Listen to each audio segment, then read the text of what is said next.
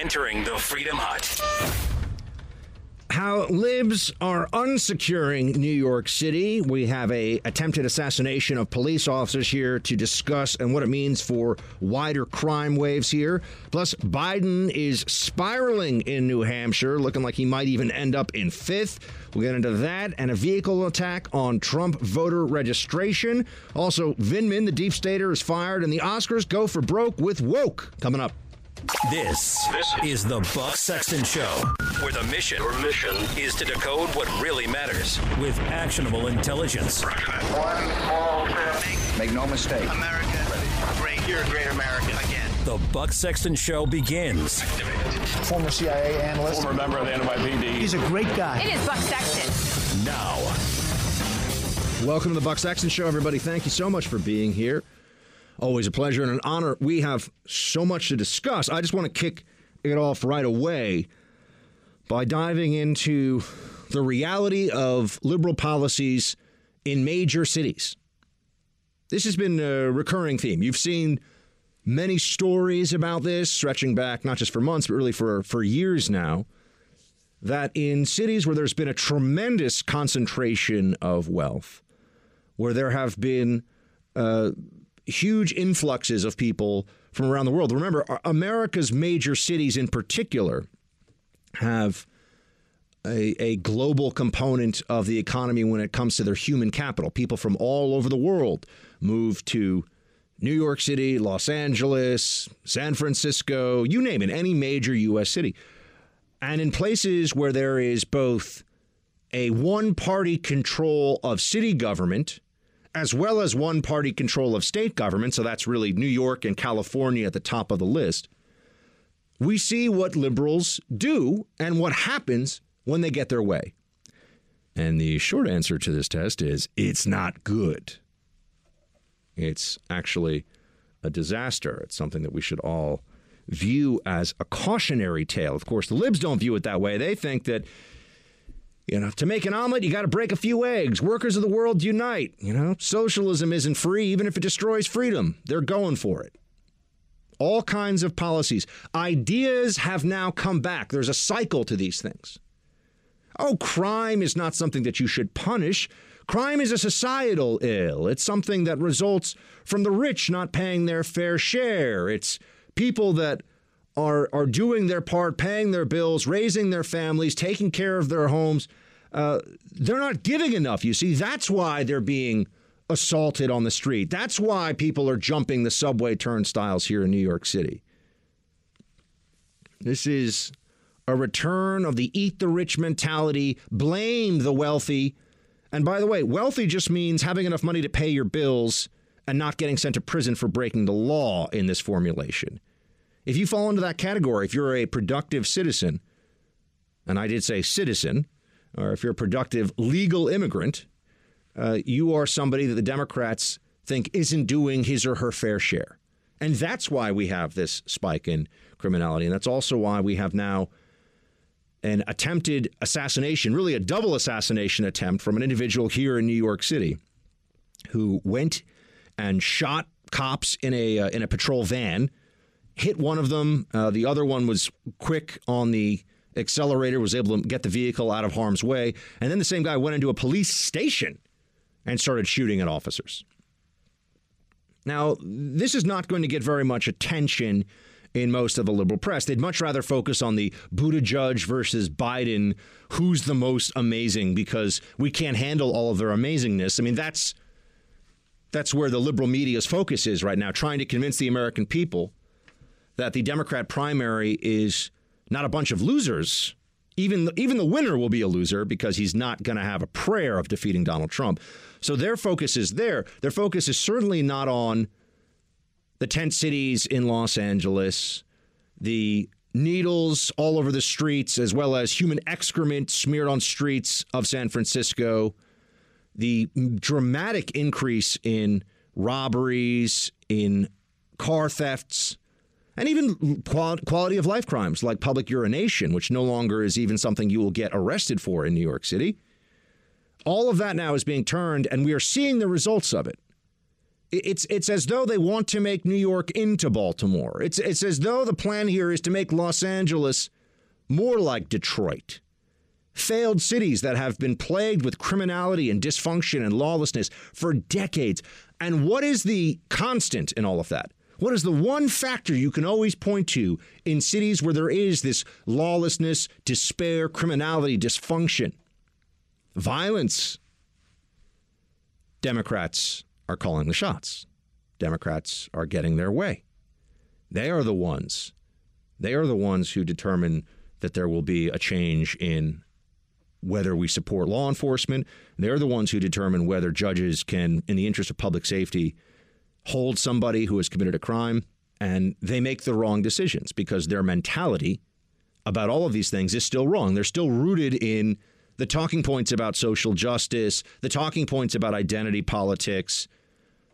The Democratic Party is so desperate for votes, especially at the national level, that any degree of pandering, particularly Democrat pandering in urban communities, is expected. I mean, you cannot be a successful Democrat politician today without at least giving some lip service, at least giving some of the talking points about how law enforcement is biased and racist and full of people engaged in brutality. And now, not the FBI, mind you, because the FBI is very useful in the Trump-bashing deep state nonsense. So all of a sudden, the FBI is beyond reproach.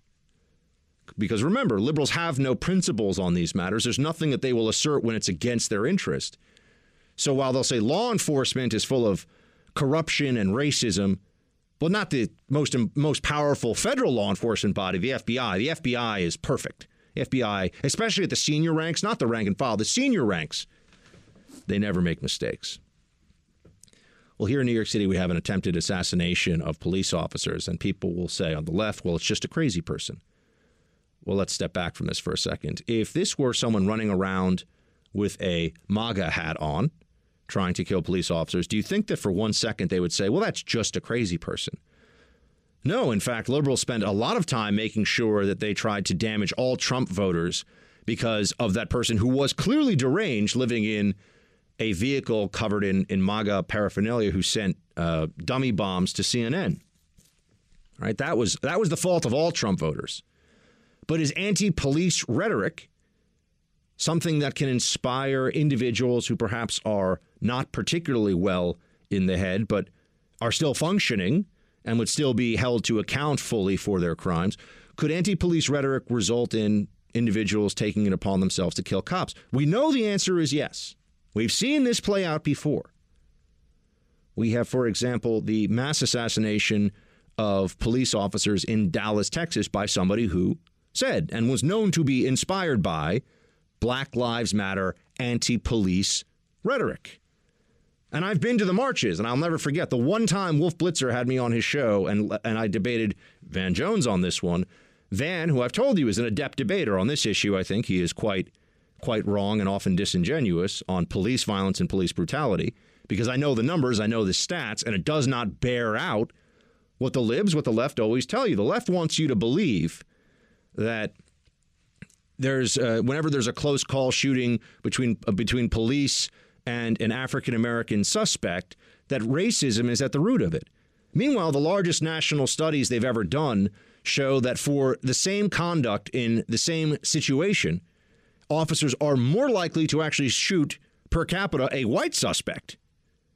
And that is largely because of the fear that officers have that they will be considered racist, even if their lives are threatened, if they have to draw their weapon and use it with an African-American suspect.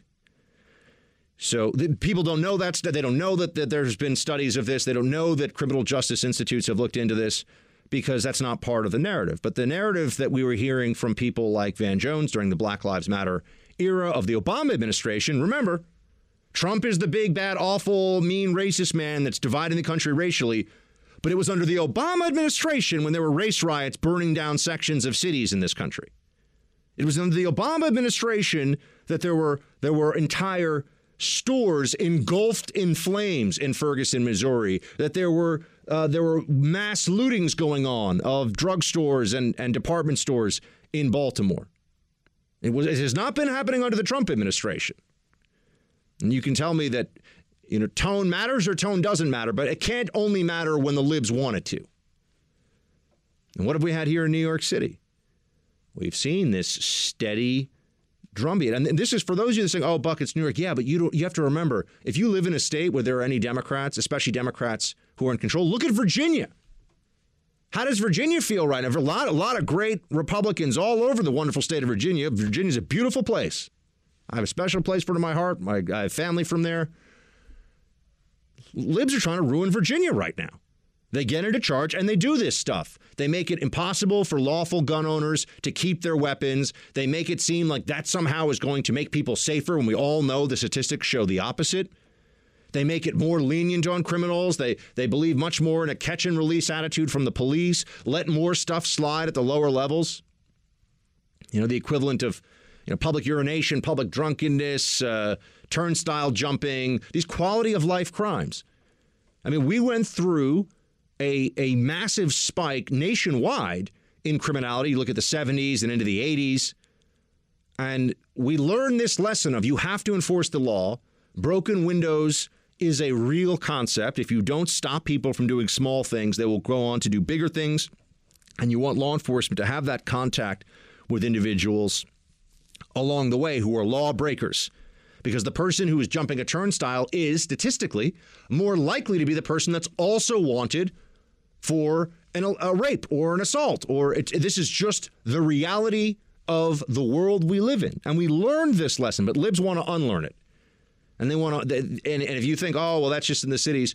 Oh, just wait till you get a Democrat council in charge of your county, or when you have to send your kid to a city or a university town where they got people like Mayor Pete Buttigieg in charge.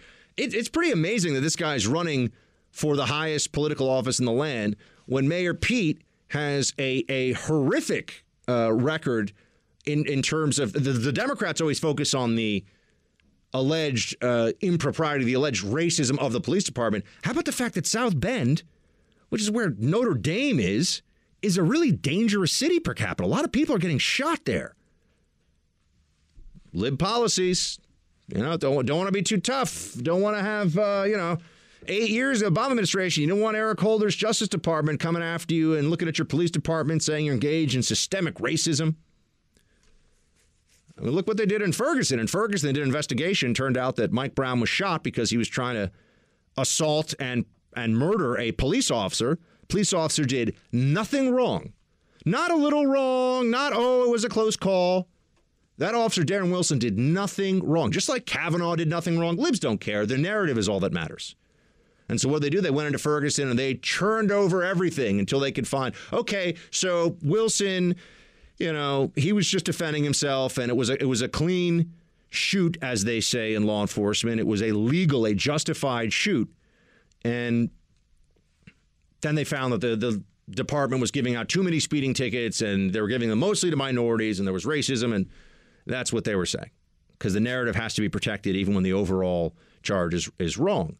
And there were people, I remember here in New York City, who were still driving around during it was kind of like a float in a parade. I'll never forget this. I had photos of it.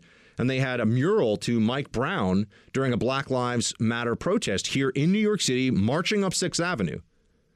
They've turned him into a martyr. And the guy strong-arm robbed a small business owner and then decided he was going to beat up and steal the gun of a police officer, according to numerous African-American witnesses who saw it. They haven't changed the narrative one bit. Racist white cops. Racist white cops. Oh, okay. That's the story that we always have to hear. When law enforcement do not feel backed up, they have to take into consideration their own safety and their ability to be with and provide for their own families. They don't want to be in a position where all of a sudden they're told that they're under investigation. The law enforcement officers don't want to use their guns ever. They just want to keep people safe, do their job, and go home at night. I know because I used to work with them every day. They're not going out there looking to draw their guns. They don't think this is the Wild West. But here in New York City, liberalism is running amok. Now, I see it. I see it myself. Every couple of days now, people jumping the turnstile here. On my way in to do this show, I see people right next to me jumping the turnstile. People covered in their own excrement and filth, lying down on the floor of subway cars. Police are told not to do anything about it. Don't do anything. It's that person. Let them have their freedom to wallow in their own filth on the floor of a subway car. Never mind the public health risks, the risk to that individual. This is de Blasio's New York we're living in now. Keep in mind that de Blasio's New York, there's an ink blot effect from this. There's a way that other places, when they see the policies implemented, they have their political pressures to do the same liberal craziness in their town, in their city. Right? So it spreads. There's a ripple effect. It's a stone dropping in the water. So don't think that this is just our problem here, although this is the largest city in America. This is a problem for all of us.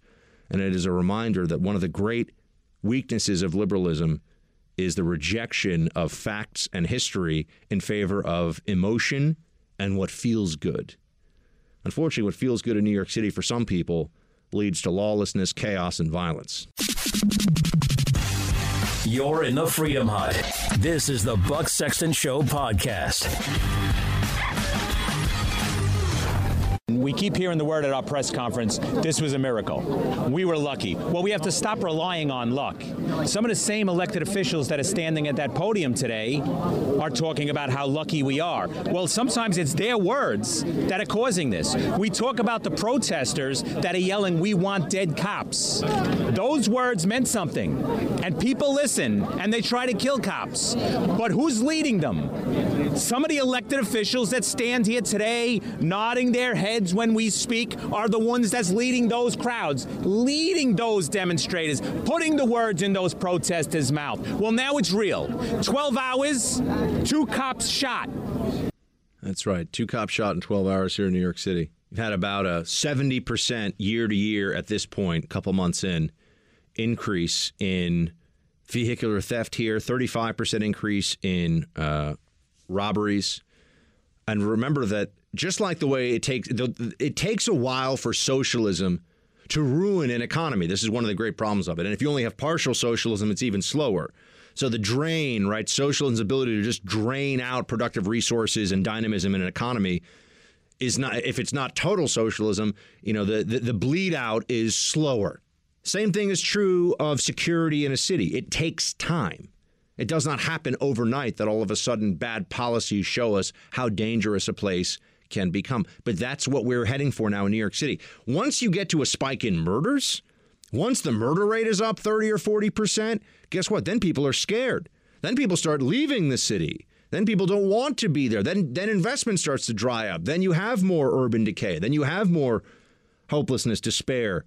And the bad guys start to be emboldened. They start to feel like, well, maybe we can take this town again. Once you get to that point, now you're in a crisis situation. But we are approaching that tipping point here in New York. They're approaching it on the West Coast, too. Thanks for listening to the Buck Sexton Show podcast. Remember to subscribe on Apple Podcasts, the iHeartRadio app, or wherever you get your podcasts. Now, we've been warning about this. We've been warning about this since 2012. We warned about it in 2014, and we were ignored, and 2 cops were killed. We warned it the other day. And what happened? 12-hour time period, we're here in Lincoln Hospital twice because police officers were almost assassinated. They weren't lucky, they were fast. Fortunately, these police officers moved fast. Our officer yesterday threw it in drive and got out of there and then got himself to the hospital. Today, we had police officers in the station house that were lucky enough to be able to dive out of the way. A police officer that was shot was able to shoot back. That's not luck, that's skill. Start backing our police officers. Our elected officials that stand and nod with us, it's time you open your mouth and say, this must stop. The disrespect that is shown to police officers, and keep in mind, New York City, the NYPD, I know it well. It's a very diverse department. You have a tremendous number of people who are first-generation, families of first-generation immigrants who are here in the NYPD. You have a lot of diversity in the department. You have a very large police department, and it is one of the great criminal justice success stories of my lifetime, what's happened here in New York. I've told you before, and this is the absolute truth, and anybody from here like I am would tell you the same, that it used to be if you went into Central Park at night and you got robbed, people were like, well, you shouldn't have been in the park at night. I mean, that was really because it was just so widespread. You should have known better than to think you were safe in the most, famous park on the East Coast. Some would say one of the most famous parks in the world, at least for an urban park. Right? I mean, you should have known better than to go in there. That was really the attitude. I had friends who were getting mugged all the time. It was just, and if you were mugged and you weren't bleeding when you went to the police station, it was, be more careful next time. And then all of a sudden it changed. Thank you. Rudy Giuliani these days is known as the guy who's, bouncing around Ukraine trying to find the truth about Hunter Biden. But in my era, Rudy Giuliani is really known as a guy who cleaned up New York City and then was running point on 9/11. That's the Rudy Giuliani that I always think of first and foremost. And this city, it was a miracle. A miracle. I had friends who even as recently as, 10 years ago, they'd never been to New York. And they'd say, is it still really dangerous? I'd say, dangerous.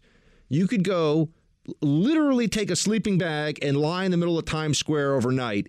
And there's a very good chance, this was true 10 years ago, not as true now, that you'd wake up and you'd have all your stuff and everything would be fine. You wouldn't even get robbed while you were asleep in Times Square overnight. I mean, I wouldn't recommend you try this out, but I think that was probably true under the Bloomberg administration. Under de Blasio, I'm getting worried that increasingly, if you tried Buck's little experiment, you'd wake up and all you'd be left in is your tighty-whities, and, that's it. They just take everything you got because the city is changing. The city's changing because the criminal element, and it's always less than 1%. We always talk about the 1%, meaning the bad rich people. Less than 1% of this city, of any city, is the criminal element. The people that repeatedly are the ones who are committing crimes, right? It's true in every community. You go to the Bronx here, you go to Queens. It's less than 1% that are committing the crimes on a regular basis. But when you embolden that less than 1%, then all of a sudden you start to get waves, you get spikes, you have real problems. And then the only way to deal with that is more aggressive policing, more police resources. And when you come into greater contact with an emboldened criminal element, guess what? You're going to have to make more aggressive arrests. You're going to have to take people down to the ground. And that's part of the problem here. With de Blasio, and this is, by the way, the same thing you get in L.A., the same thing you get in San Fran, the same thing you get in Baltimore. Remember in Baltimore, we were told that the cops broke some kid's neck by giving him a rough ride in a van? I mean, what the whole thing? And the guy driving the van was an older officer who himself was, if my memory serves, was African American, and they snapped this guy's neck by giving him a rough ride in the streets of Baltimore. I mean, what were they? I mean, think about this. Were they doing some kind of Evel Knievel trick? Were they flying over a riverbank off of a ramp? I mean, how are they doing? But people believed it. They believed the narrative. Freddie Gray murdered by cops. Murdered by cops. Mike Brown, they said in Ferguson. Murder. Now, by the way, sometimes cops do murder people. In fact, the NYPD, they used to have this phrase, perps in uniform. They would talk about it. And they would say sometimes cops go bad. And you know who hates cops who go bad? Other cops, because it makes their lives harder.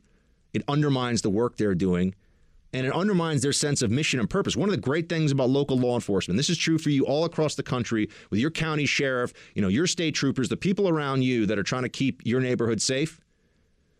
They're from the areas that they're policing, right? I mean, law enforcement, nobody lives in Nebraska and then goes every day to go police Alabama or Maine, right? I mean, you're policing the areas that you live in. So people have an investment. They want their neighborhoods. They want their state, their city, their town to be safer. So it's one of the great things about law enforcement is people take pride in this. They want their community to be better.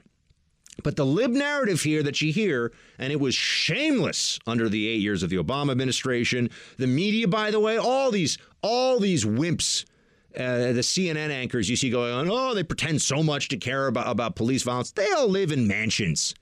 They don't give a crap about these poor communities. Give me a break. The easiest, cheapest virtue signaling you will ever see is Aaron Burnett and Jake Tapper and Rachel Maddow and Stefan police in these minority communities. I'm just so upset about what's going on. And then they go to neighborhoods where I can tell you this. Not a lot of diversity. And some of them probably live in houses or in developments, depending on where they are, where there's armed security. It's certainly the case in Los Angeles and other places. I'll never forget when I went to interview, what's her name, Alyssa Milano, very anti-gun, but had armed guards protecting the road, 4 miles from her house that you can't even get into unless you're on a list, and the armed guard checks you off. He had a nice sidearm on him, but I'm like, oh, but I can't own a gun because I'm not rich enough to live in a development like that, in a place where there's mansions that have people patrolling with sidearms paid to protect them, in addition to the police, by the way. So you're seeing the lib policies play out here, and you're seeing what happens when there are people who get away with mocking, ridiculing police. Social media has really magnified this. Some of you have probably seen it. There are these videos of people dousing police officers in water, throwing things like, throwing buckets of water at cops and stuff like that. And no, that's not okay.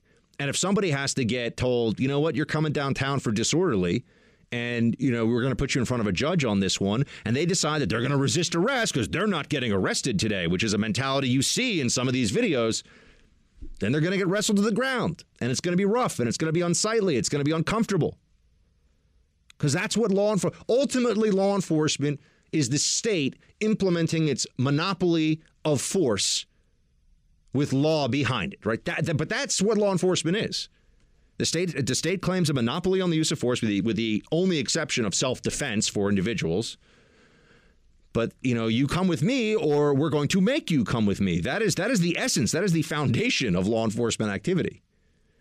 And when you start having cops getting ridiculed, having buckets of water thrown at them, and then people that are videotaping arrests and screaming at officers, obstructing the enforcement of laws, getting in the way, thinking that they should help pull somebody away from officers when they're trying to tackle them down to make an arrest. All this has been happening. And de Blasio, who is one of the great idiot politicians of our time, smart enough to get elected in New York City, but only because Anthony Weiner was sending photos of his, downstairs area to people, including, as we know, somebody that got him sent to prison because she was underage. If Anthony Weiner's not doing that, I don't think de Blasio actually becomes the mayor of New York, but that's a whole other conversation for another time. But everyone's recognizing that there's this moment here where the country overall, we're getting richer, we're getting more prosperous. Thank you, President Trump. Things are going well. People are feeling good. We're moving in the right direction. It's happening. We are moving in the right direction as a country. But in places where the libs are calling the shots, we're starting to backslide, starting to have problems, see things go the wrong way. Nothing is really more important to an individual than their safety, and day in and day out, right? The first obligation of the state, and this is now going to take us back to Hobbes and the state of nature. The first obligation of the state is to make sure that some brigand doesn't come along and stab you and take your purse full of gold coins or something, right? I mean, that's the first obligation of the state, kicking it old school there. Well, when the state starts to fail in that regard, in the greatest concentrations of population, because Democrats are in charge, we should all pay attention to it and we should stop it because there's real consequences here. Just want to hear really quickly before we move along to this is the NYPD Commissioner Dermot Shea. I mean, they're screaming this from the rooftops, folks, that this is about the way politicians and the media depict police top to bottom. This is causing problems. Play 29. A premeditated assassination attempt. And I said it last night. But just remember, these things are not unrelated. We had people marching through the streets of New York City recently. It brings me immediately back to 2014, where we had the same thing right before Ramos and Lou. We had people marching in New York City last week, and I condemned it, and I condemn it right here again today, using profanities against the police department. Everyone should be speaking out against this. And you have to be careful about the words you use, whether it's on social media or in written papers or speaking, because words matter, and words affect people's behavior. And here we have New York City police officers twice in 12 hours targeted. And again, by the grace of God that we're not planning a funeral. Do words matter or not? Libs tell us that Donald Trump is ruining the country just with mean tweets. By the way, tweets that are mean usually to people who completely deserve it, but they'll tell us that Trump's words inspire violence. They'll say this all the time. But what about running all these stories about cops, assuming that there was police misconduct in close call shootings or in a shooting where there's some dispute as to what the facts were? De Blasio's point is, he always pays off the family of somebody, even if there's no criminal wrongdoing by the officer. And this is what libs do. And they'll even go, here in New York, they gave tens of millions of dollars to the families of the so-called Central Park Five. People look at me like I'm crazy. I've watched the interrogation videos. Those kids were present, and yet, present during that rape, and yet we're told, oh, no, because the city now says, without any trial, without any jury, the city just says, oh, sorry, here, we made a mistake. Here's a big check. This is just de Blasio and others trying to buy votes of people, and they buy votes on the backs of police officers of all backgrounds, ethnicities, and colors who are trying to keep their communities safe. But this is how the libs play the game. And when officers, he mentioned 2 officers there that a few years ago were assassinated, again, during the height of the Black Lives Matter rhetoric and the frenzy around all that. It can be the blood of officers that they buy these votes with. That's where we're heading for again if we don't shape up and get our politicians here in New York City and across the country in these Democrat strongholds to stop ruining gains that have been made in safety and in policing, decades-long, hard-fought gains that they're just giving away now to the bad guys because they think that other people will vote for them because of the lib narrative that cops are the bad guys. You're in the Freedom Hut. This is the Buck Sexton Show podcast. So, Riley, what has been helpful to you in combating racism? I think it's helpful and important to talk to other white people about racism. And I think a lot of people, they don't want to be racist. They don't think that they're racist, but they also don't know some of the things that they believe or say are and can be racist. And I think one of the effective ways is just to talk and kind of help teach them about why some of the things they believe or say or think are wrong. Not necessarily racist, but that they're wrong. And that'll sort of chip away and contribute to some development in this area, but not necessarily take somebody from being a racist to not being a racist in one conversation. And it's just always being open to learning about racist things that we may have said or done without judgment and defensiveness.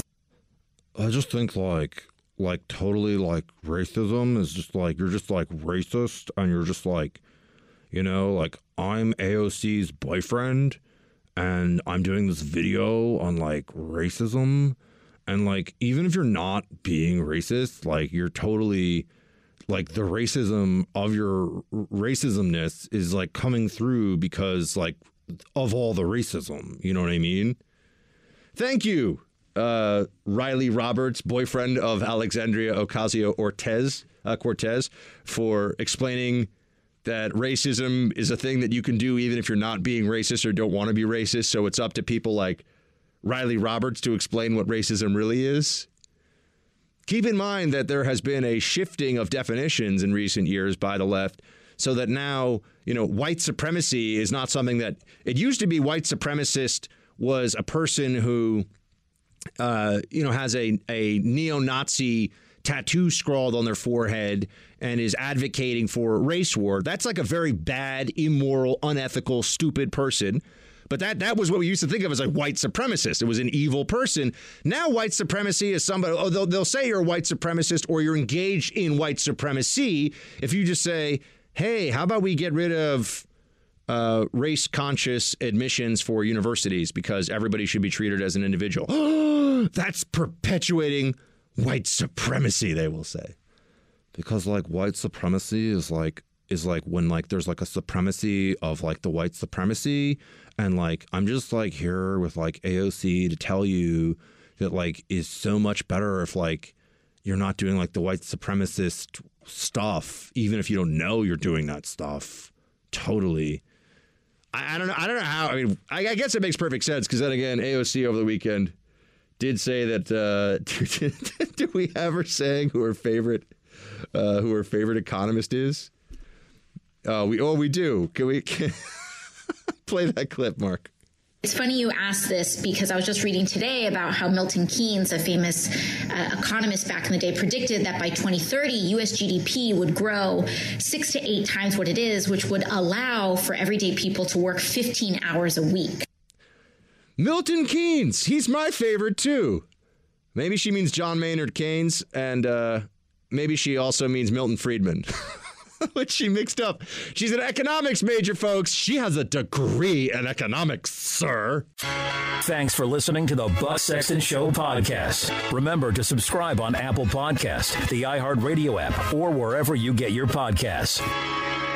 You have to own up to the facts. And it's important to own up to the facts about how race has totally permeated our criminal justice system. For the exact same crime, study after study now shows that African Americans are more likely than whites to be detained, to be arrested, to be taken to trial, to be wrongfully convicted, and to receive harsher sentences.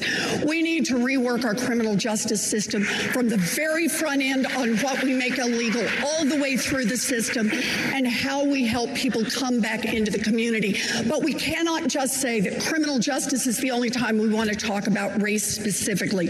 We need to start having race-conscious laws. Race-conscious laws, Elizabeth Warren says. What does that mean? By the way, we already do have race-conscious laws in some places, in some respects.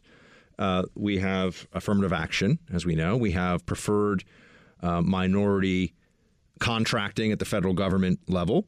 We have the system for universities and colleges, particularly used by private universities and colleges, of the holistic approach where somehow Harvard, for example, has the same number of Latino admitted students, the same number of black admitted students year in, year out, and it's just the way that it is. They never. There's no quotas.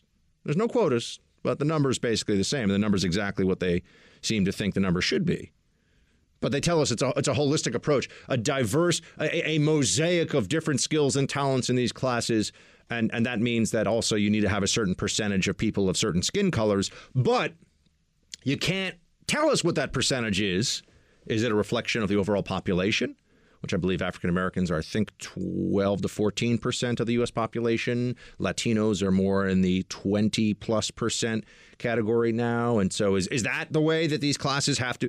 Oh, no, it's not. But it's just left open to interpretation because quotas are not okay under law and racial discrimination is not okay. But a holistic approach in universities and colleges, this affirmative action component of the university admissions process, that's considered okay for now. Of course, Asian Americans have sued, a group of Asian American students have sued Harvard University and said, so why do we exactly get, why do we get the short end of the stick here? Why are we the ones who are left out of this and discriminated against? It's one thing to discriminate against people who are white in this country in admissions and such. That's considered completely okay and acceptable. But if you're discriminating against Asian Americans, one would ask the question, why? Oh, because they do too well in university admissions unless you discriminate against them. Well, that doesn't seem fair, does it? But that is where we are. Elizabeth Warren, though, gave you a perfect encapsulation of an elite liberal willing to just undermine the entire U.S. justice system and just say the whole thing. She says the whole thing, top to bottom, is racist. It's just all racist. Okay. What does she recommend we do about that? Let's even skip over whether the whole thing is racist. You have here in New York City a population in prison. This is just a statistic. This is just a fact. The primary prison for New York City is called Rikers Island, and it is about 90%. I think it ranges from 88 to 92%, depending on the year. But it's about 90% Black and Latino people, men incarcerated in Rikers Island. About 90%. So if the system is, when she says the system is racist, is she saying that those people incarcerated in Rikers, that a huge proportion of them are innocent? Is that, when she says race-conscious laws, what does that mean? Does that mean that people from certain ethnicities should be treated differently in the eyes of the law and perhaps treated more positively in the eyes of the law? Like, you know, if you come from an underserved, impoverished minority community, you get less of a prison sentence than if you... I would want to ask Elizabeth Warren, what does she think she means here? What does a race-conscious law... Because if you really look into our history, race-conscious laws are terrible, right? Race-conscious laws, starting with slavery and treating human beings as property, a great moral stain on this country that we are still working to come to grips with fully and to move beyond as a society. But then to Reconstruction and Jim Crow and segregation, those are all race-conscious laws. Of course, evil race-conscious laws that treat people as less than. Elizabeth Warren really seems to think that the answer, that equality, which is the obsession of the liberal mind today, you know, these libs are obsessed with creating equality. She thinks the route to equality would be through creating unequal laws that benefit certain minorities, and other people not in those specified categories have different treatment under the law. And she thinks that that's the way to make things more equal. I am reminded of the timeless words. I believe it was Justice Alito. I don't think this one was actually Justice Scalia, though it certainly sounds like something he could have said. I think it was Justice Alito who said the best way to stop discriminating by race is to stop discriminating by race. Just as we see with criminal justice and law enforcement, liberals learn the wrong lessons. We've already run these experiments. The law treating people differently because of the color of their skin, meaning explicitly saying, well, certain people get certain things because of their skin, other people get other things because of their skin, is wrong. It is immoral. It leads to immoral outcomes. It is wrong in principle, and it is wrong in effect. We've been through this. We've learned this as a society. But liberals, a combination of white liberal guilt, which is very powerful. White liberals can get other white liberals to do whatever they want using this white liberal guilt tool, it seems, so much of the time. Oh, you must come along with our policies, or else you are clearly one of the bad white people who is still racist, even though they don't think of or treat people of different races differently. You're still racist because you're part of systemic and institutional racism. That's the way they get around this. So just by existing in the system, you now are no longer responsible for just your own conduct. Are you a good person? Do you treat people in a way that is blind to their race? You just treat everyone like a human being. That's the conservative ideal. Every person you meet, every person you deal with, every person you see, you think of first and foremost just as another person. And now, to borrow from Martin Luther King, you want to judge them by the content of their character, not the color of their skin. That is the essence of the conservative approach. Liberals like Elizabeth Warren, who, by the way, is a huge phony. Oh, do we think Elizabeth Warren lives in like a struggling neighborhood where there are, too many liquor stores and too many boarded up shops and homes, and she's connecting with the people? Of course not. I'm sure Elizabeth Warren lives in a Victorian mansion in Cambridge. I don't even know that, but I'm guessing that's she lives in a beautiful home, probably right near Harvard, and wants to lecture the rest of the country on systemic racism. Has no idea what she's talking about, and won't be pressed on this by liberals. Race-conscious laws. What does that mean?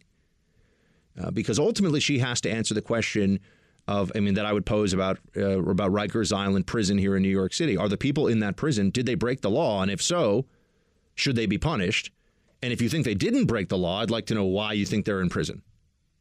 I'm not saying that innocent people don't go to jail. Of course they do. I think it is a very, very small percentage of people who are incarcerated.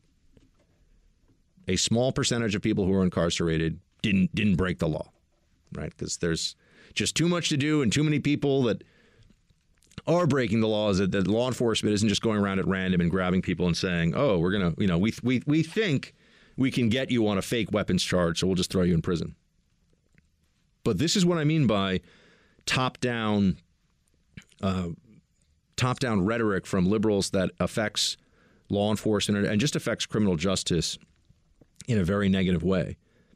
Because what you end up hearing, if you are, let's say, a minority living in a neighborhood where there's a lot of crime and you want someone to do something about it, you're being told by Elizabeth Warren. The Elizabeth Warrens of the Democratic Party are going to tell you that the cops are not the answer. The cops aren't there to help you. You know who's really there to help you? The Civil Rights Division of the Department of Justice under a Democrat president. They're really gonna clean things up in your neighborhood. Yeah, that's not just all politics. They're the ones that are really going to keep you safe and make sure that, you know, your grandma can get home from the grocery store without being bashed over the head with a pipe. Sure, it's the D.C. bureaucrats. They're going to make sure that you're okay. I mean, this is nonsense. I mean, Elizabeth Warren on criminal justice is an entirely unserious person. I think one of the great swindles that Elizabeth Warren has pulled off. Forget about the fact that she's a fake Native American, which still to this day is a stunning. I mean, you know, this is something similar to, you know, Rachel Dolezal, if you remember, the person who was white but was the head of the NAACP chapter, and I think it was in a part of Washington State. And then eventually people said, "Wait a second, but you're white." And she's like, "No, I identify as black." And there was all this outrage, but the left wasn't really sure how to handle that. Elizabeth Warren identified falsely as a Native American for personal advantage for how long? And that is not really the greatest fraud in some ways that she has perpetuated against the American people. I think the greatest fraud is the pretense that she is knowledgeable and she is an intellectual. I think she is neither of those things. She is neither. She does not speak with fluency or intelligence on issues like law enforcement. She says exactly what the readership of the Huffington Post and the viewership of CNN wants to hear her say. That's not the same thing as expertise, and it's certainly not the same thing as experience or seriousness. Well, I just think that, you know, we need race-conscious laws because the criminal justice system, but that's not true. She should know that that's not true. A study that I've even cited before. I mean, a few of the big liberal, oh gosh, look at how racist everybody is studies is very interesting. One of them is that for a while on the New Jersey Turnpike, there was this belief that because a disproportionate number of African Americans were pulled over for speeding and speeding at particularly very high and very dangerous. You know, it's one thing to speed 15 miles an hour. If you're going 30 miles an hour over the limit, if you have to stop or if you have any kind of, you know, if you have a tire blowout or something, if you're going 100 miles an hour, 110 miles an hour, it's a lot more dangerous than somebody who's going 75 and a 65, right? But particularly a number, African Americans over the course of this study were pulled over disproportionately on the New Jersey Turnpike, which is I-95, one of the most, producer Mark, it's one of the most, I think it's the most trafficked corridor of the most trafficked highway in the country. Okay. So, this was a big study they did, and no one ever stopped to think, because initially it was, oh gosh, the cops are so racist. The cops are pulling over black people on the New Jersey Turnpike out of racism. Well, just start with the logic of this. The police, someone's driving 70, 80 miles an hour. The cops they're getting a hit off of the vehicle. And it's not actually that easy when you've got a lot of cars coming along to tell the ethnicity of the driver. Okay. Especially, by the way, they're often doing this at night. Does anyone ever think about that? It's not that easy to see people driving 80 miles an hour down a highway with other cars around them, at night. The conditions are not conducive to the kind of discrimination that was initially being alleged. And then they actually did a study, and they said they weren't arresting people, but they did a study. They set up cameras and speed guns to see. And there were a disproportionate number over the course of the study of African-American drivers who were driving extremely fast and well beyond the speed limit. I have no idea why that is. I would not pretend to be able to tell you what was going on. Maybe that was just the way the numbers went at that time.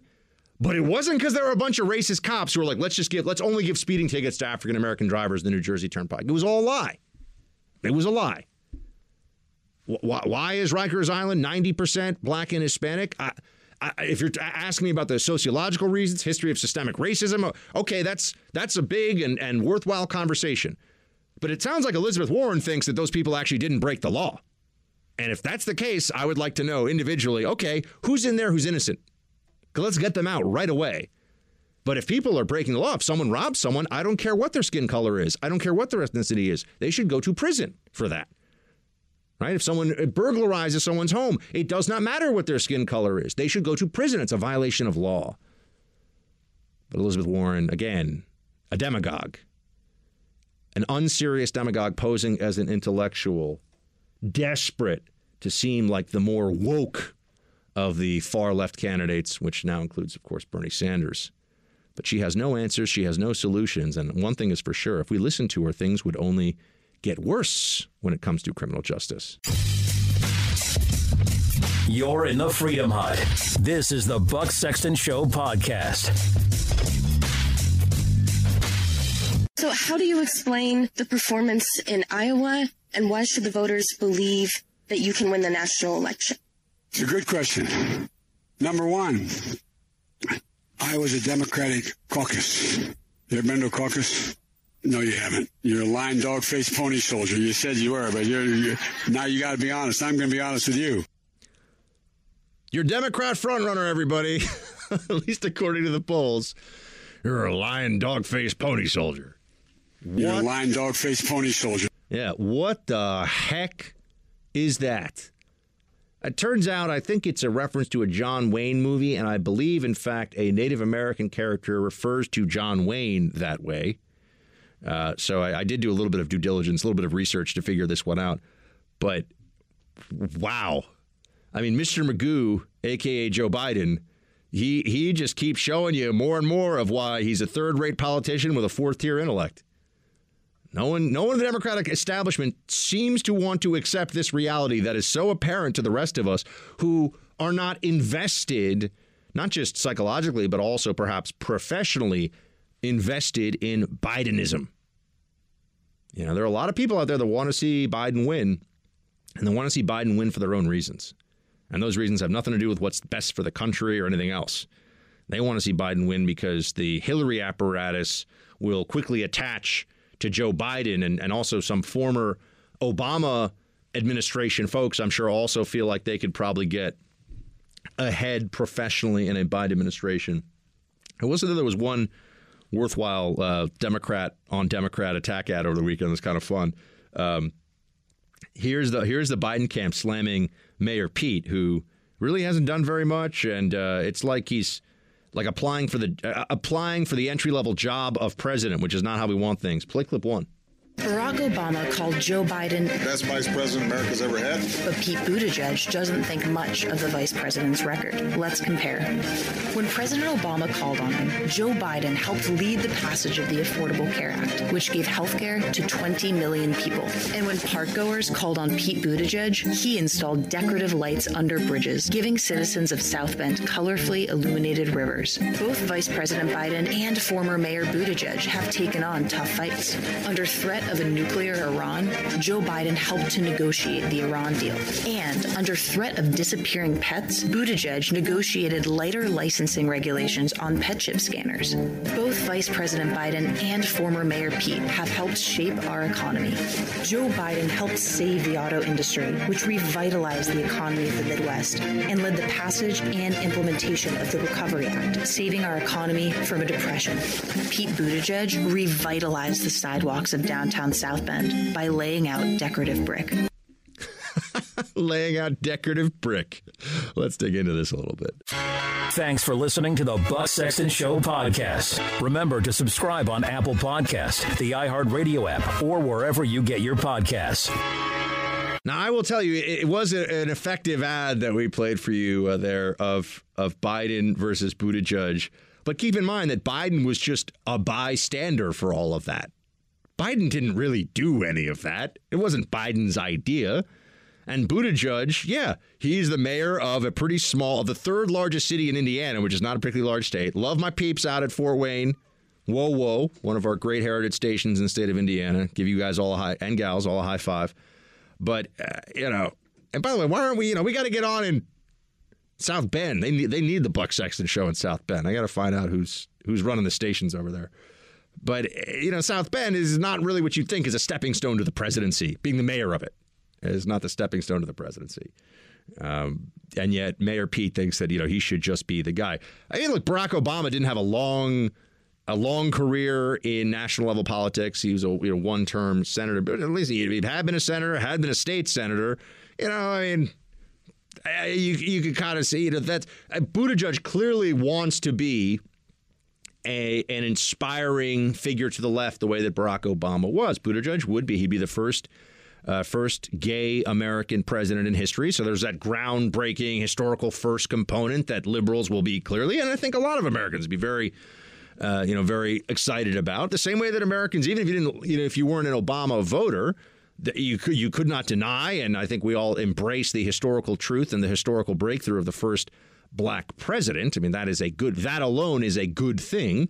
I just wish, we could have had the first black president be somebody more along the lines of, say, Supreme Court Justice Thomas or Dr. Ben Carson, but still great to have the first black president. No question about it. This is. Oh, by the way, we should probably have the speaking of Clarence Thomas, there's a Clarence Thomas movie out there. Producer Mark, we'll maybe get them on Friday and talk about the movie.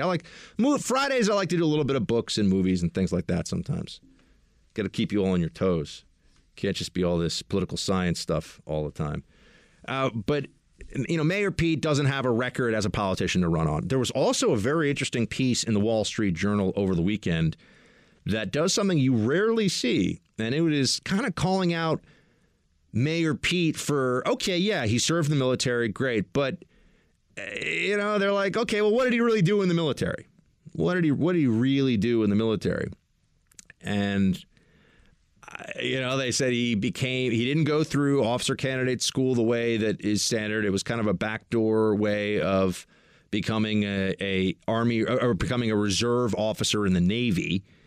And he went to Afghanistan for 4 or 5 months, and that was his only deployment. And look, I know where Mayor Pete was because I spent some time in the same place. I mean, he was in Kabul on a very large military base that has multiple very nice coffee shops and great food and lots of DVDs and things to watch and MWRs. And look, I think we've all said thank you, Mayor Pete, for your service. The way that he wields it a little bit, though, sometimes starts to edge up against, all right, but were you, I always tell you guys, in all honesty, that I carried weapons in 2 war zones and I was never in combat. So let's be very, I was never in combat. I was a civilian CIA officer, a CIA analyst who was trying to help. I was trying to help the war fighter. I was not a war fighter. Always. And it's something I'm very clear with all of you about because I would never want that to seem like I was overstepping or outstepping my bounds because I know the guys and I would see them coming back from outside the wire after their convoy would get hit. I remember spending time with some members of a special forces group after they'd been hit with a suicide bomber and talking to them and hanging out with them after they had these bandages on from some of the ball bearings that had hit them while they were trying to take down an HVT. Those are war fighters. Now, I know, and I know that we usually, we just thank everyone for their service because it is service to your country. If you swear the oath and you put on the uniform and you go into these combat zones and you're serving your country in some capacity, that's something that we are all thankful for. But you don't want to be the guy that was basically drinking lattes in an air-conditioned room, as CIA analysts tend to be, by the way. So, I know of what I speak. You don't want to be the guy drinking lattes in an air-conditioned room who is then pretending to have been like out there alongside Rambo, getting it done in the throes of battle, in the heat of warfare and combat. And that's why when Mayor Pete says things like, "I don't need lessons in courage from you" to Beto O'Rourke, this Wall Street Journal article was saying, Mayor Pete, slow your roll a little bit, all right? Because there have been a few million Americans have gone and served in the war zones, and not all of them run around acting like that means that nobody else can ever, speak with the same authority about military or national security issues, and more than that, their personal bravery needs to be constantly. And one thing that I've always seen too, the guys that are out, the guys that are the war fighter, and that's how I'll distinguish as combat veterans. Combat is different from war zone service. I served in a war zone. I'm not a combat veteran. And I never served in the military. I served the CIA, right? But combat veterans that I come across tend to be much more, they tend to be more humble, and they're not flexing. They don't talk some big game about, oh, I'm a combat veteran and nobody else, because they understand how powerful and how just changing in your perspective it is to have been out there and to risk your life and to have seen people on our side get hit, seen people on our side get killed in combat. And there's just a whole different perspective that they have, a whole different understanding of warfare. And Mayor Pete is not one of them, not even close. So that's what the Wall Street Journal is pointing out, that he does this whole thing about, let me tell you, I'm a guy who's out there, and as somebody who was, and he talks about how, he carried a weapon of war and they shouldn't be on our streets. It's another Democrat talking point. Yeah, I carried a weapon of war too, dude. Like, I wasn't in combat. Let's slow your roll a little bit. Slow your roll a little bit. Enough is enough. And they really were comparing it to John Kerry, who it always seemed like he went to Vietnam as a springboard into a political career, which is, and was very transparent about it. So we want people who have served to run for office. We want people who understand firsthand what war is, to be making those decisions, to be involved in those decisions about sending young men and women off to war for this country. But we don't want it to seem opportunistic, which in the case of John Kerry, who showed up in Vietnam with a video camera, at a time when, now everyone carries cameras. I mean, but at a time when that was unusual. He wanted to make sure he could document his exploits there. And then as soon as he came back, he threw his fellow soldiers under the bus and was throwing his medals over the wall and did this whole, this is the way the Democratic Party's going, trashing our soldiers and their efforts in Vietnam. So he just latched himself onto that. I got to tell you, I remember the Democrats are still very surly. They're still very angry about what they call the swift boating of John Kerry. It's a pretty remarkable thing to have guys that you served in combat with and have so many of them come out and say you're unfit and you're not somebody of honor, which is what the swift boat veterans were saying about John Kerry.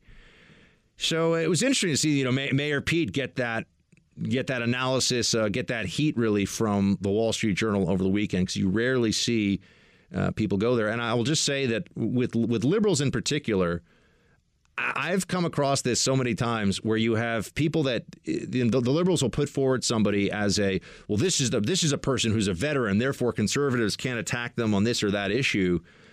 And they're often ones that are very, the libs seem to have no problem putting people forward who were like lieutenant colonels in the Air Force that never left the continental United States.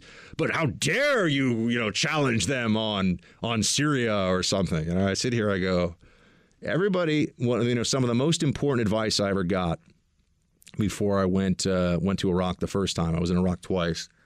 Most important advice I ever got was from a longtime intel community guy who said to me, just know your role. Know who you are, know why you're there, know your role.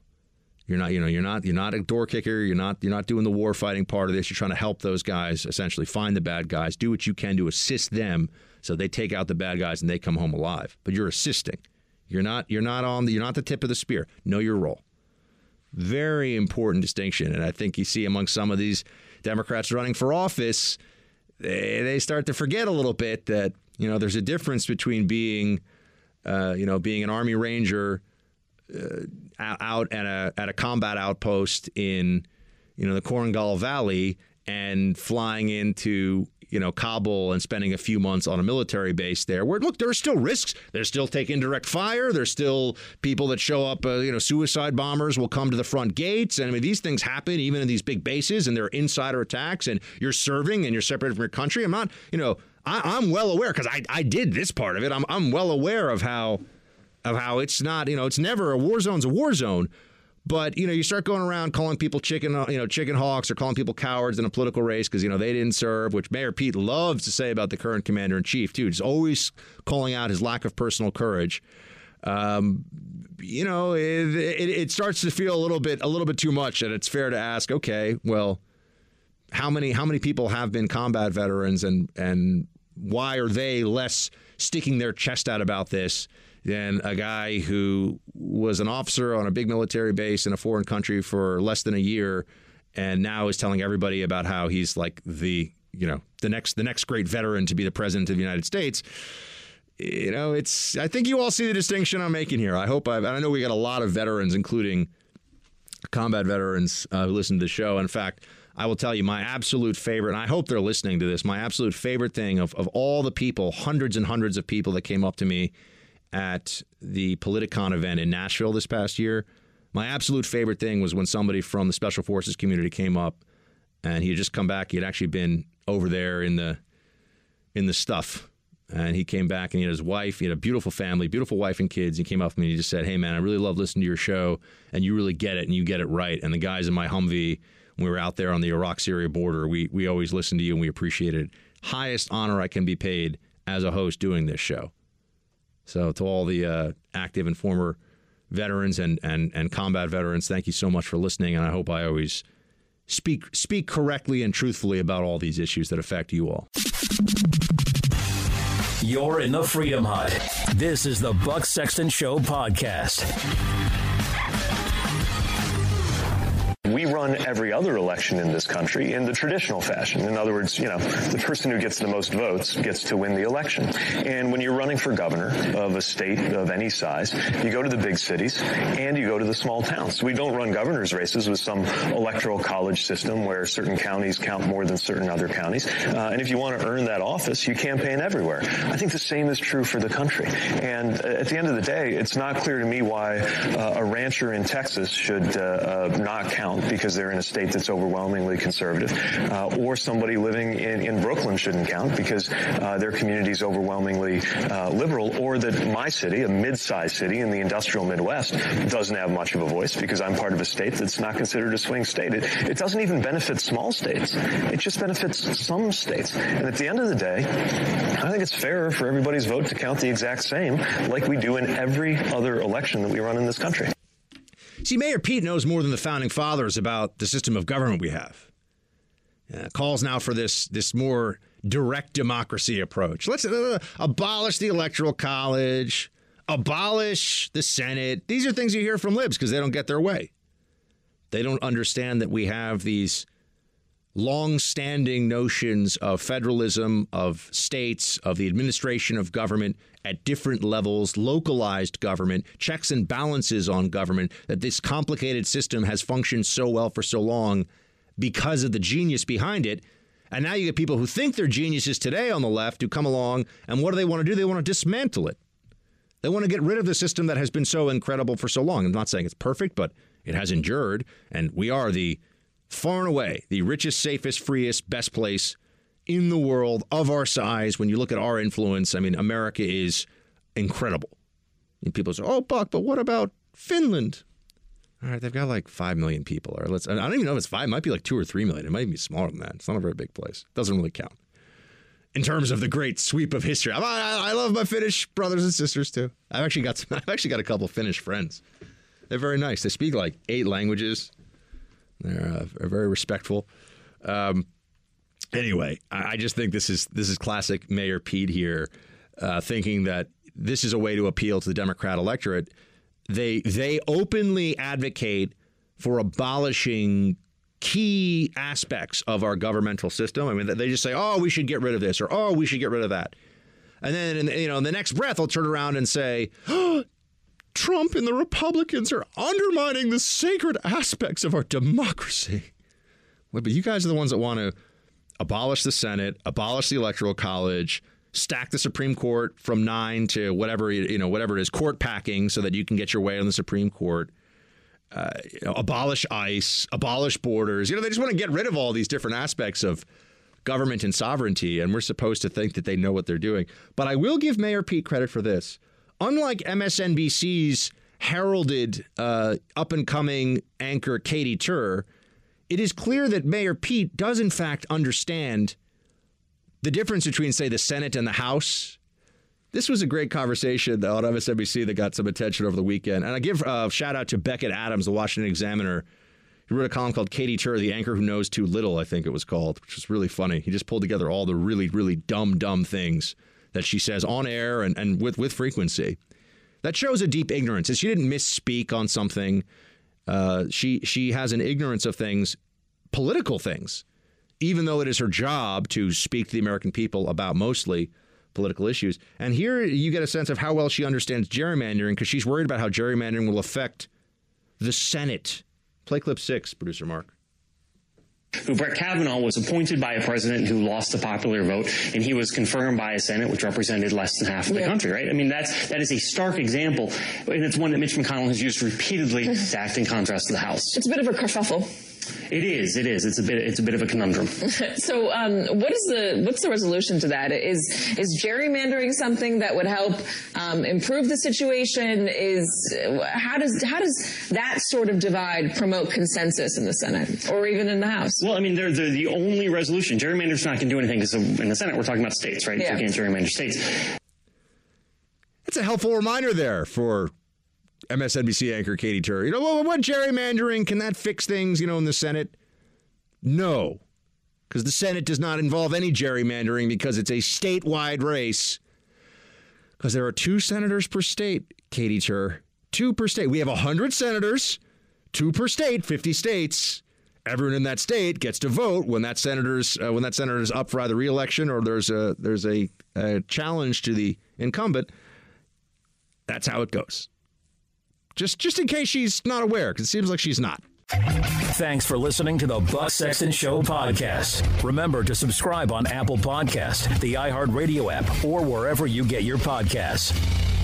No, I wasn't surprised, but I think it's just a reality. I mean, look, I'm not putting the label on Bernie. Bernie calls himself a democratic socialist.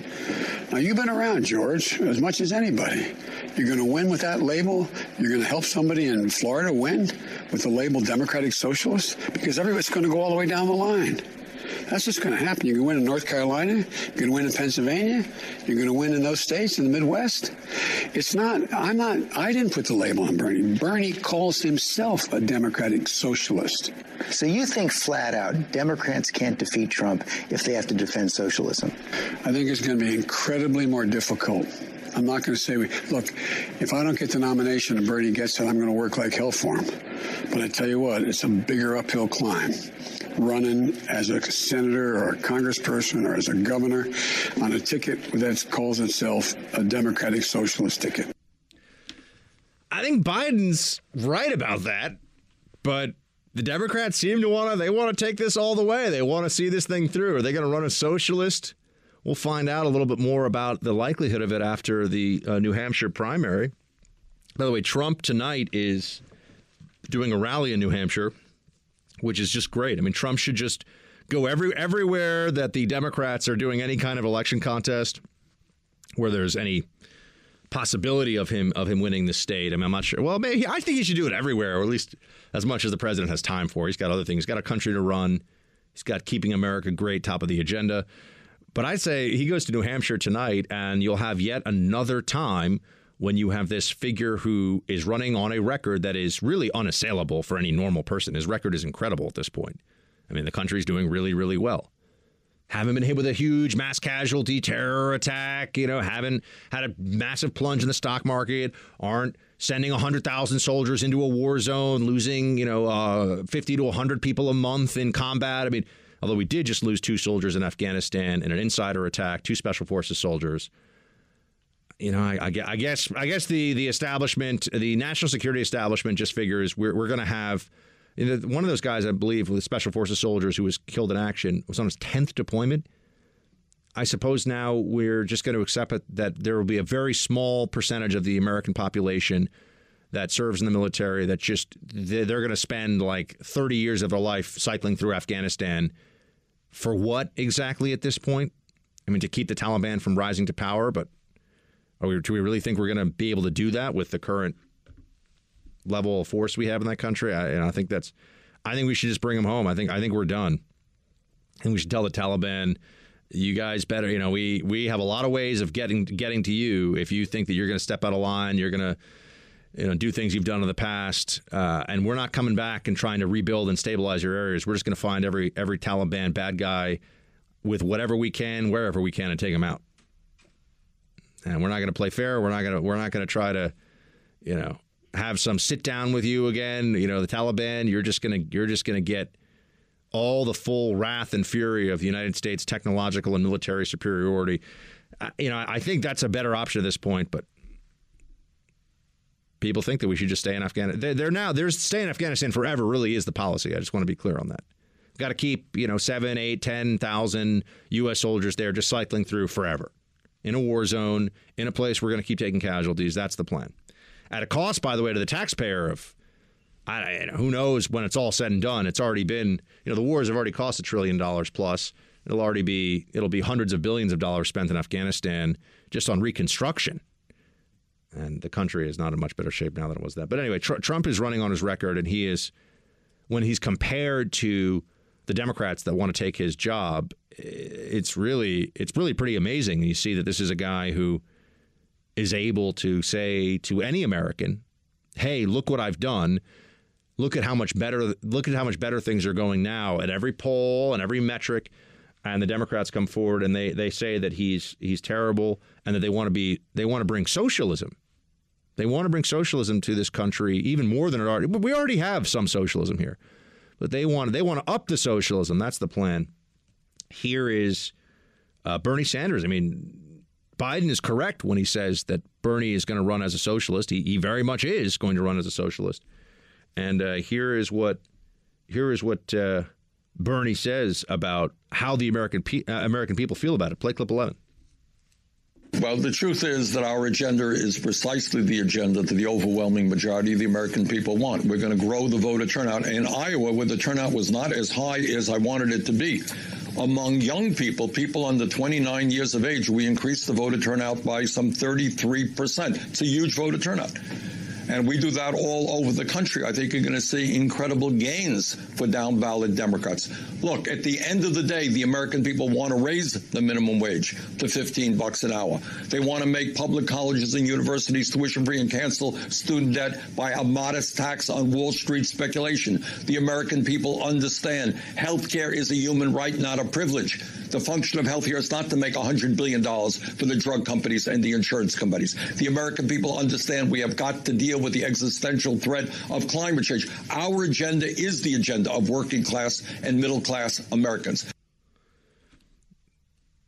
He's not correct, I hope. I mean, I can't really say until we have a national election. I mean, I'd like to think that the American people understand that the promises of socialism are that they are always doomed to disappoint, that it will never work the way they say it will work, that he says that climate change is an existential threat. That should be terrifying to you, that anyone believes that still. I mean, I tweeted out today, and I stand by this, that the moral and intelligent thing to do would be we spend billions and billions of dollars on climate change research, as well as sending money to third world countries to help them mitigate the effects of climate change. It's just world welfare.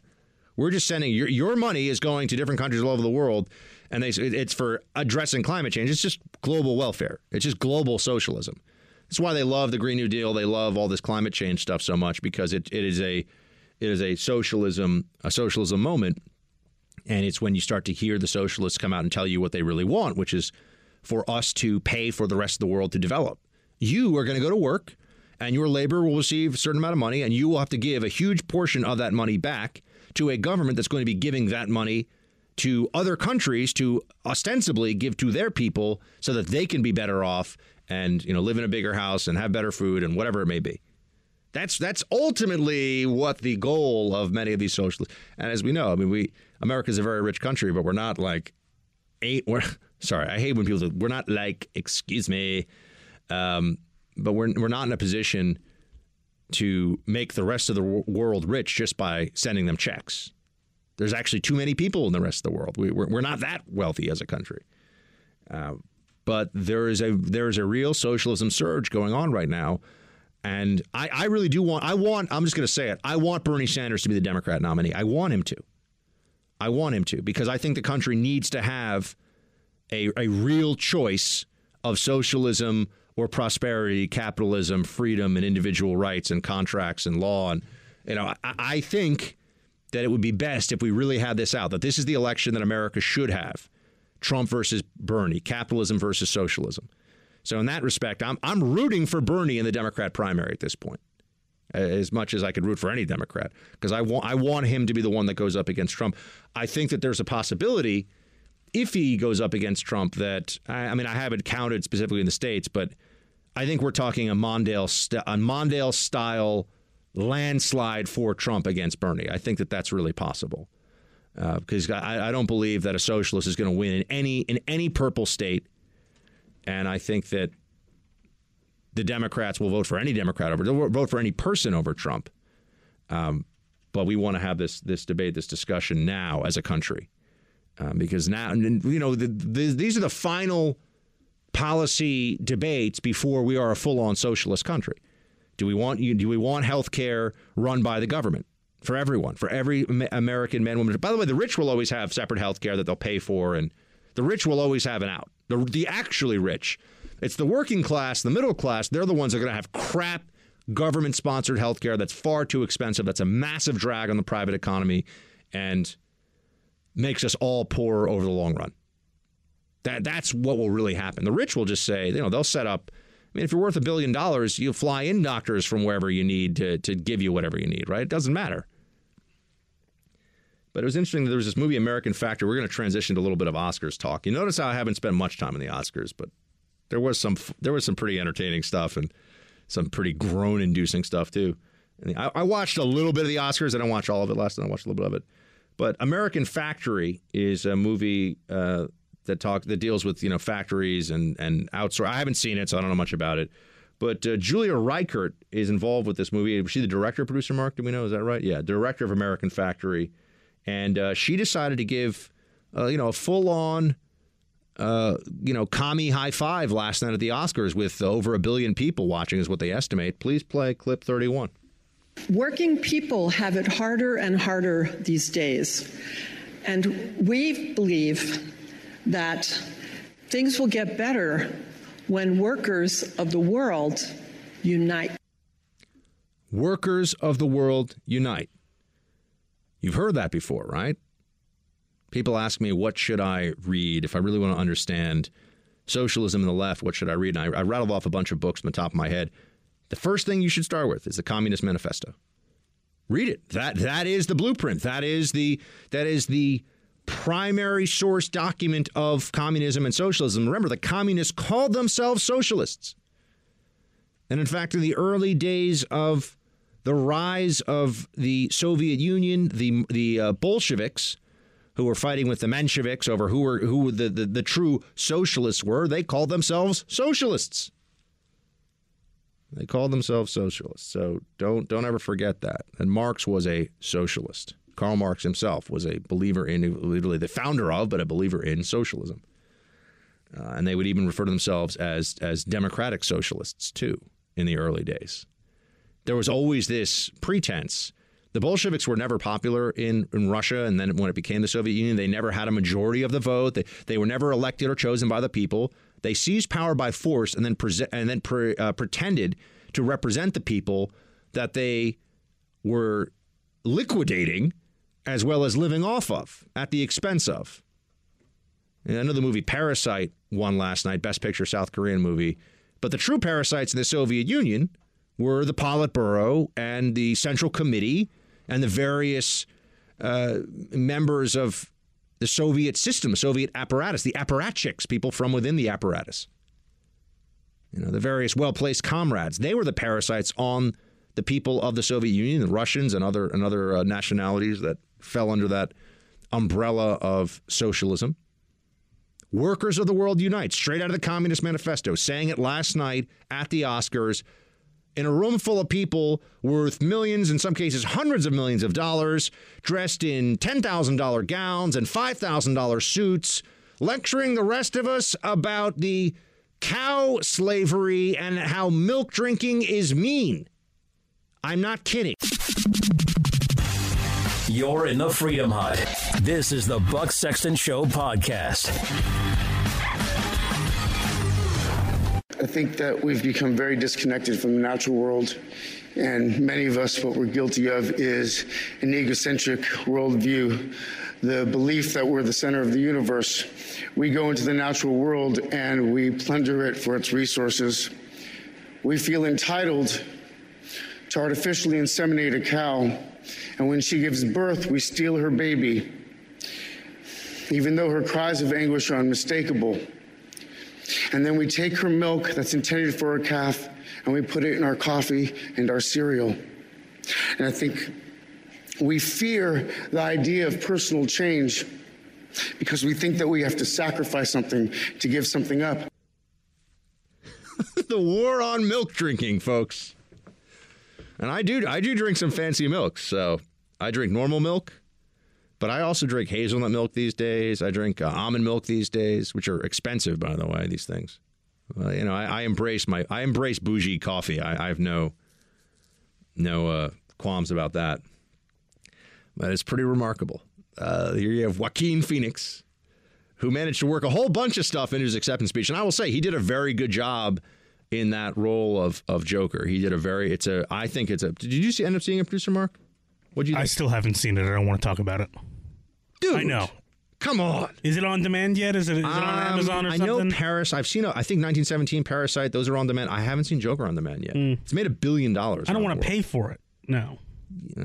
But I don't know if it's not going to be on HBO or anything for probably a long time. Yeah, so you're going to have to probably rent it. You can rent it for $3. Oh, that's true. You can rent it. I wouldn't buy it. You wouldn't buy it on Amazon, but you can rent it for $3 or $4. It's a good movie, dude. You will like it. So I know I would. You give us. Have you seen 1917 yet? I have not. That's still in theaters, though. I could go out Does and see Mrs. it. Mark just make you watch nothing but Disney Plus all the time? I'm very busy on the weekends.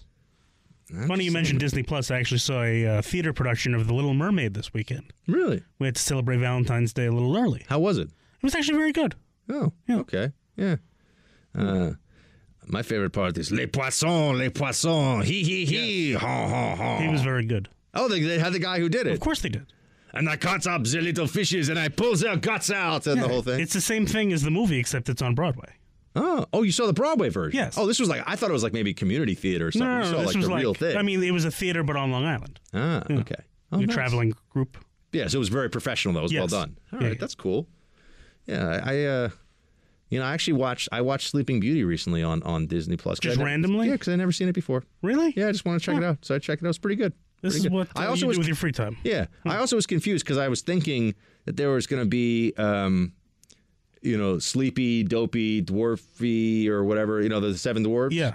That's actually Snow White. Yes. Actually. I conflated Snow White and Sleeping Beauty in my head. So I was like, where are the Seven Dwarfs?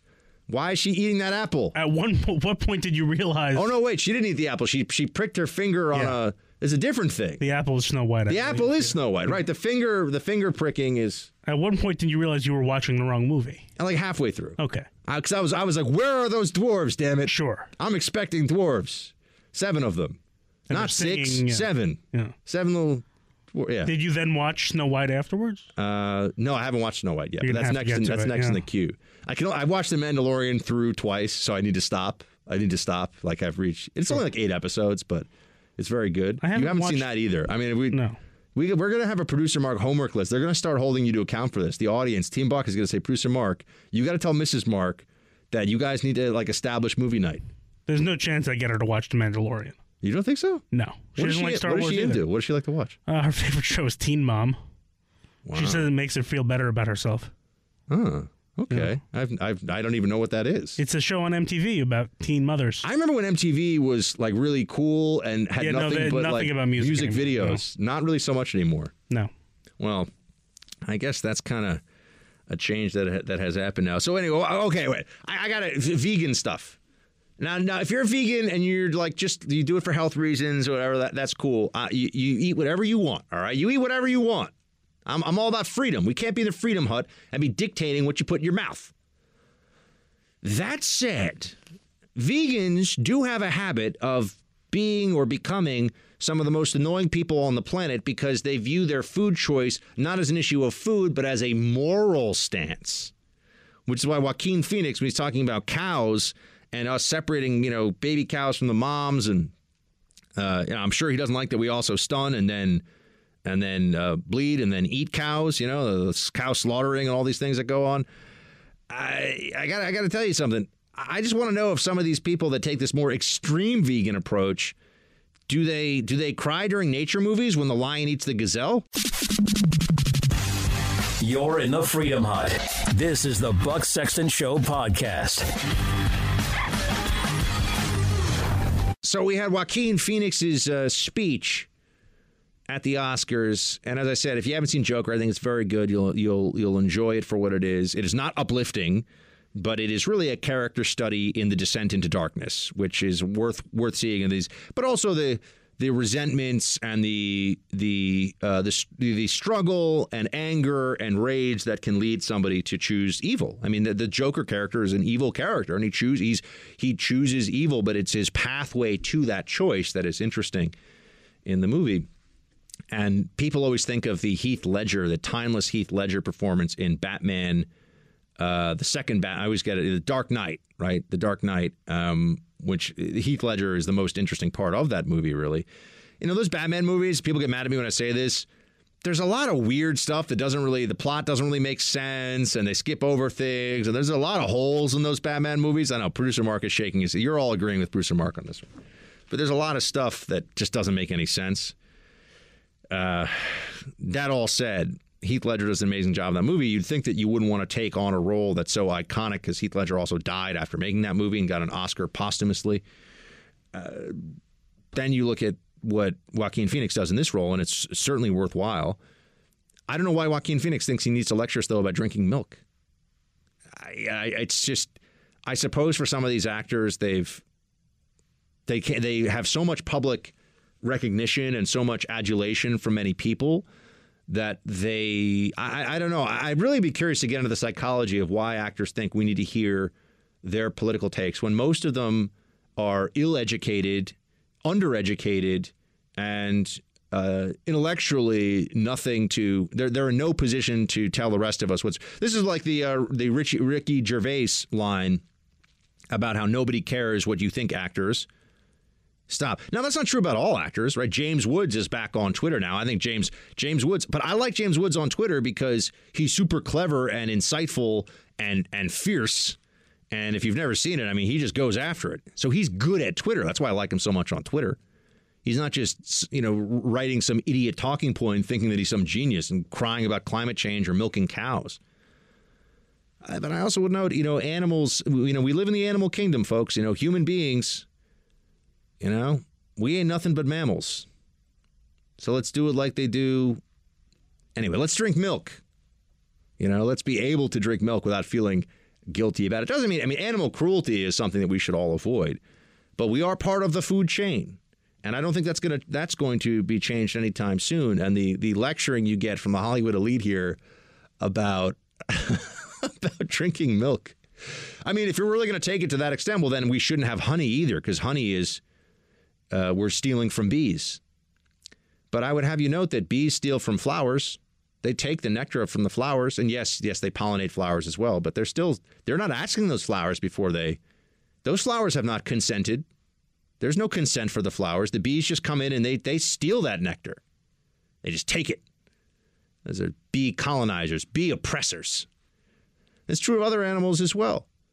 There are plenty of other animals out there who will eat other creatures, and you have to wonder, okay, well, why is the chicken able to eat worms, but we're not able to eat a chicken? Those worms have feelings, kind of. I think they actually have like a very limited brainstem, but still, those worms have feelings. Producer Mark, this is where I have to ask a very important question. Sure. What does the fox say? And why did the chicken cross the road? I've been trying to figure it out since I was a child. I think Joaquin Phoenix may have these answers for us. He might. We need to let him speak a little more. Oh, and then we had Brad Pitt, who I will say I'm kind of a pro Brad Pitt's work guy. I like him as an actor.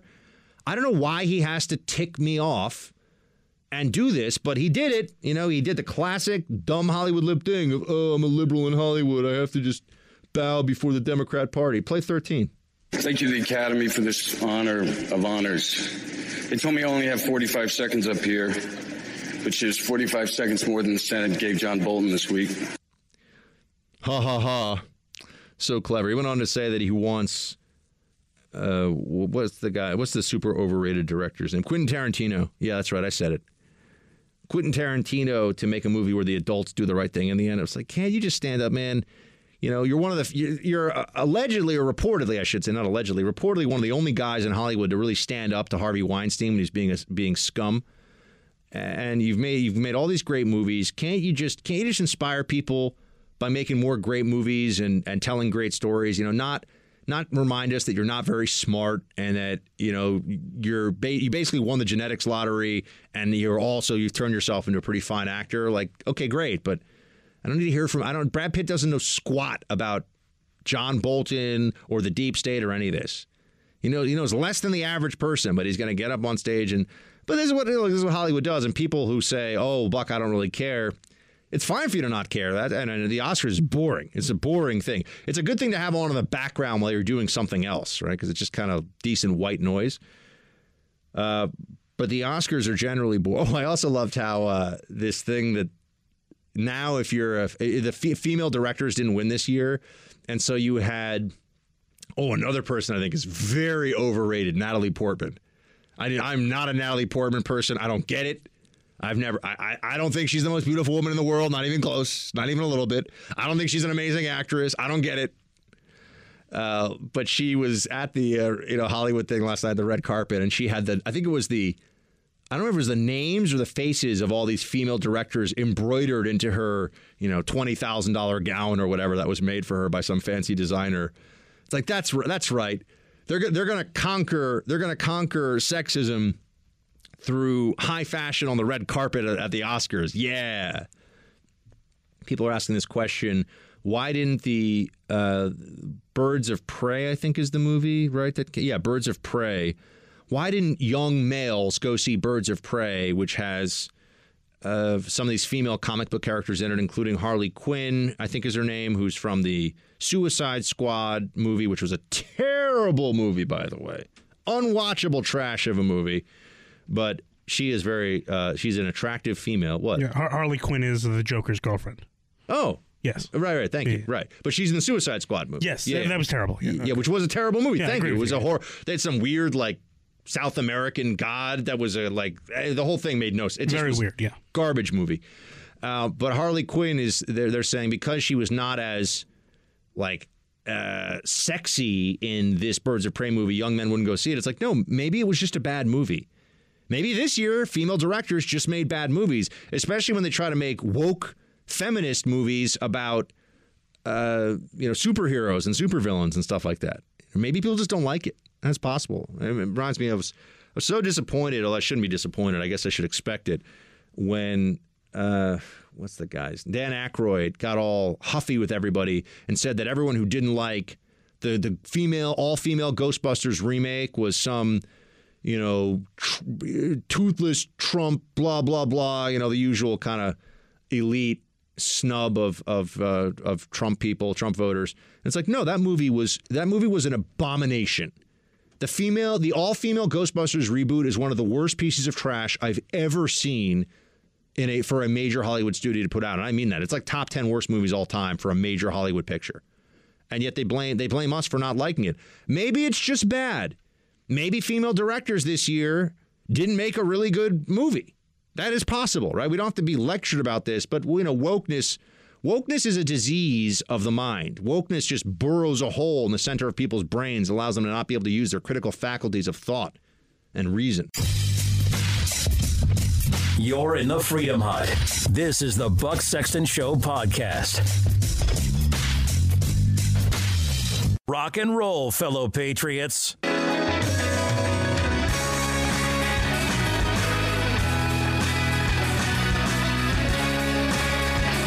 We made ours go up to 11.